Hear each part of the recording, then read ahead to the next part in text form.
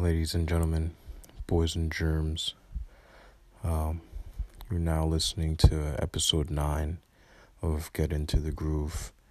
I'm your host, Carnell St. Louis. I just want to start off by apologizing because I've been getting into a groove of my own, which has been keeping me away from, sitting down and being able to do this, even though it's been on my mind. I've currently moved into a new place, out of my parents' house,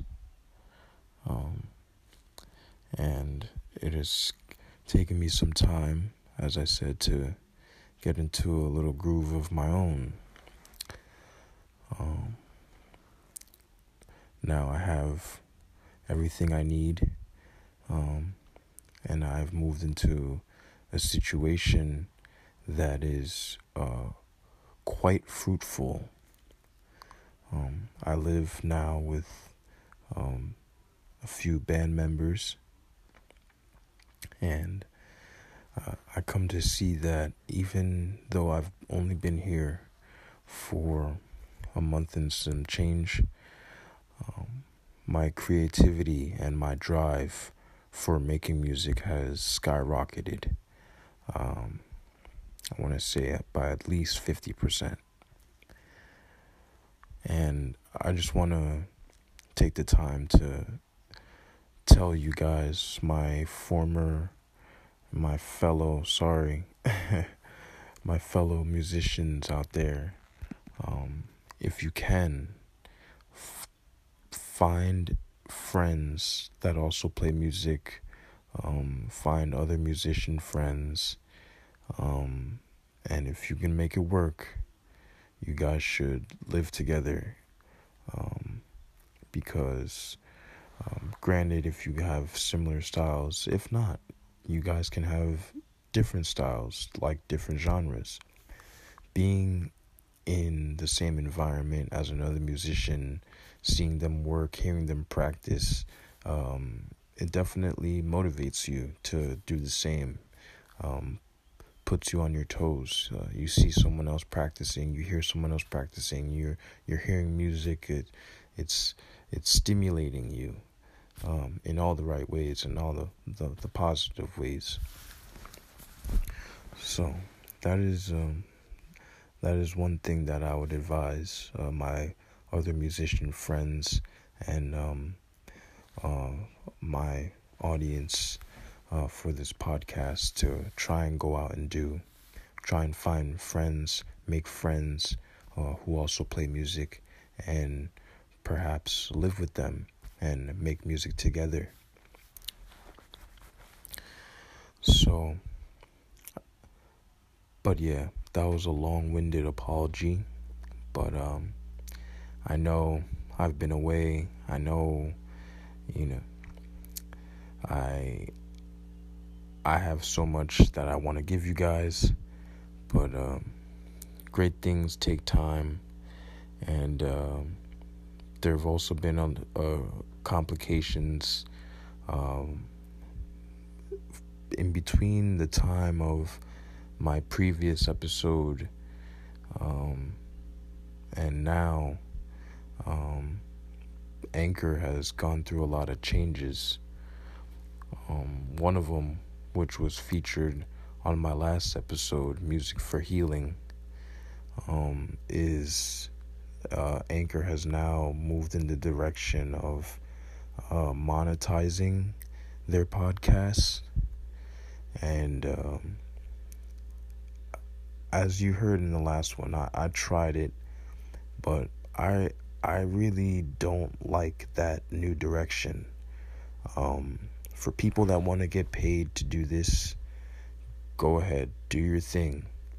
But I'm honestly not looking to get paid from this. I didn't get into it for the money. I'm not here for your dollars.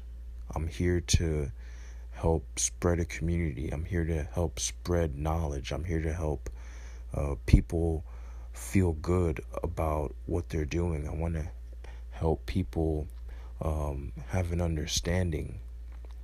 I want to help people. And I don't want a dime for that. I don't want your money. I just want you to listen to this podcast. Hopefully it makes you feel better about where you are in your musical career, in your musical journey. And I hope that it can give you some perspective.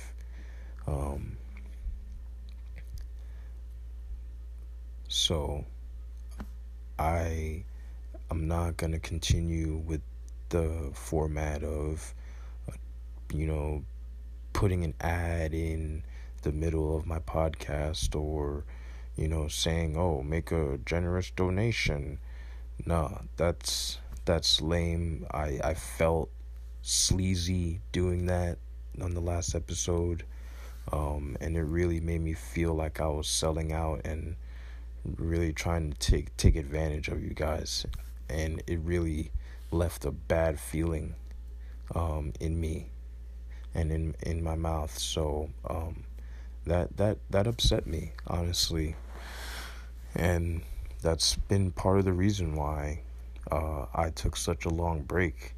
I felt bad that in order to switch over to that new format, I had to delete all the music that I had on my previous episodes when it came to, Song of the Week.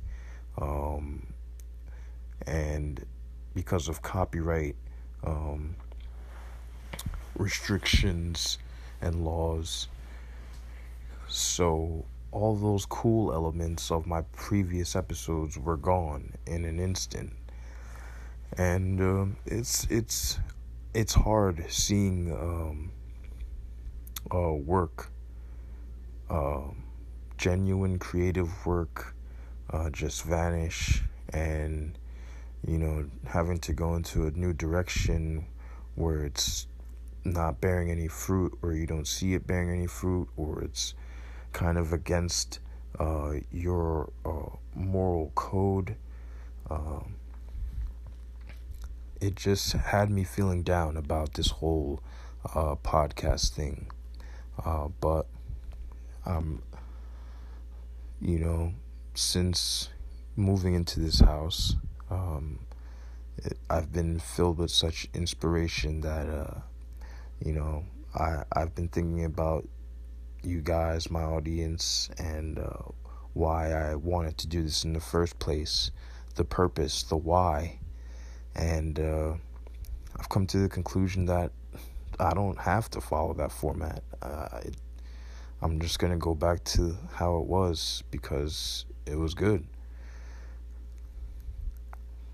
So I'm going to have the song of the week or the song of that episode either coming from myself or whatever guest is on that episode for that week. But I just want to dedicate this episode 9, to not selling out and being authentic. Don't sell out. Be authentic. Always. Well, I'm glad I got that off my chest. That was the biggie. That was the big elephant. And now that I'm petting it and we're friends now, can move on to another big elephant in the musical room here. And that's something that I was a part of for the past several months. I want to say it was going on for like 3 months. And that was an open mic. I've been playing music for quite some time now, and I've seen several open mics come and go, And I just don't understand at this point how they're beneficial. I see them start up with a baseline, and the first week probably good, usually good actually, and to be honest, the second week, is usually better, but the third week, fourth week, fifth week, sixth week, you get the same players, you get the same customers, listeners, bystanders, and things just become stagnant. Word stops, everything just becomes stagnant, and then it dies. On top of that, you have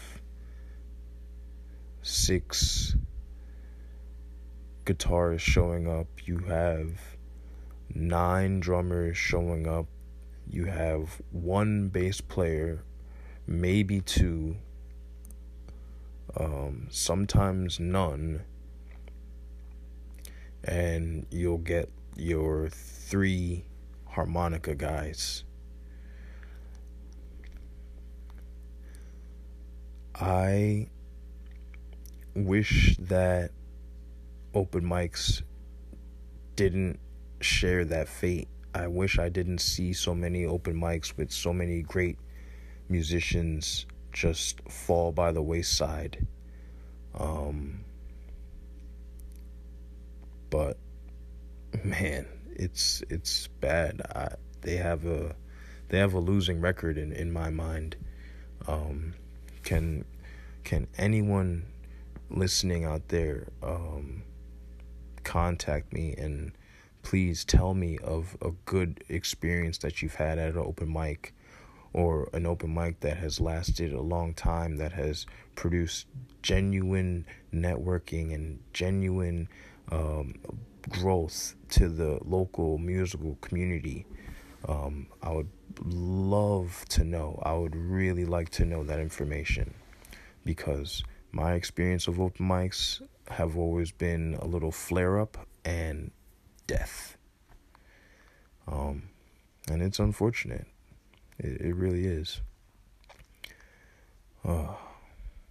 But being a house musician for an open mic is pretty interesting, I must say. As a house drummer, I would play for a little bit. I'll play for the first 3 or 4 songs as the house band, and then sometimes, most of the time, to be honest, I wouldn't touch the drum set again, because so many drummers showed up to the open mic. And I guess that's a good thing that, drummers are showing up and people get to play. But, for me, a person that, enjoys playing, even though I'm getting paid, I found myself like a sports player on a bench, just wanting coach to just put him in, but there was nothing I could do. I felt like an animal trapped in a cage, and that's actually a really bad feeling. Didn't like it. So that's one thing that I advise you to watch out for if you are a house drummer. Watch out for all those other drummers that are gonna come and play on your drum set more than you get to. But open mics, man, are they the kiss of death? I don't know. You tell me.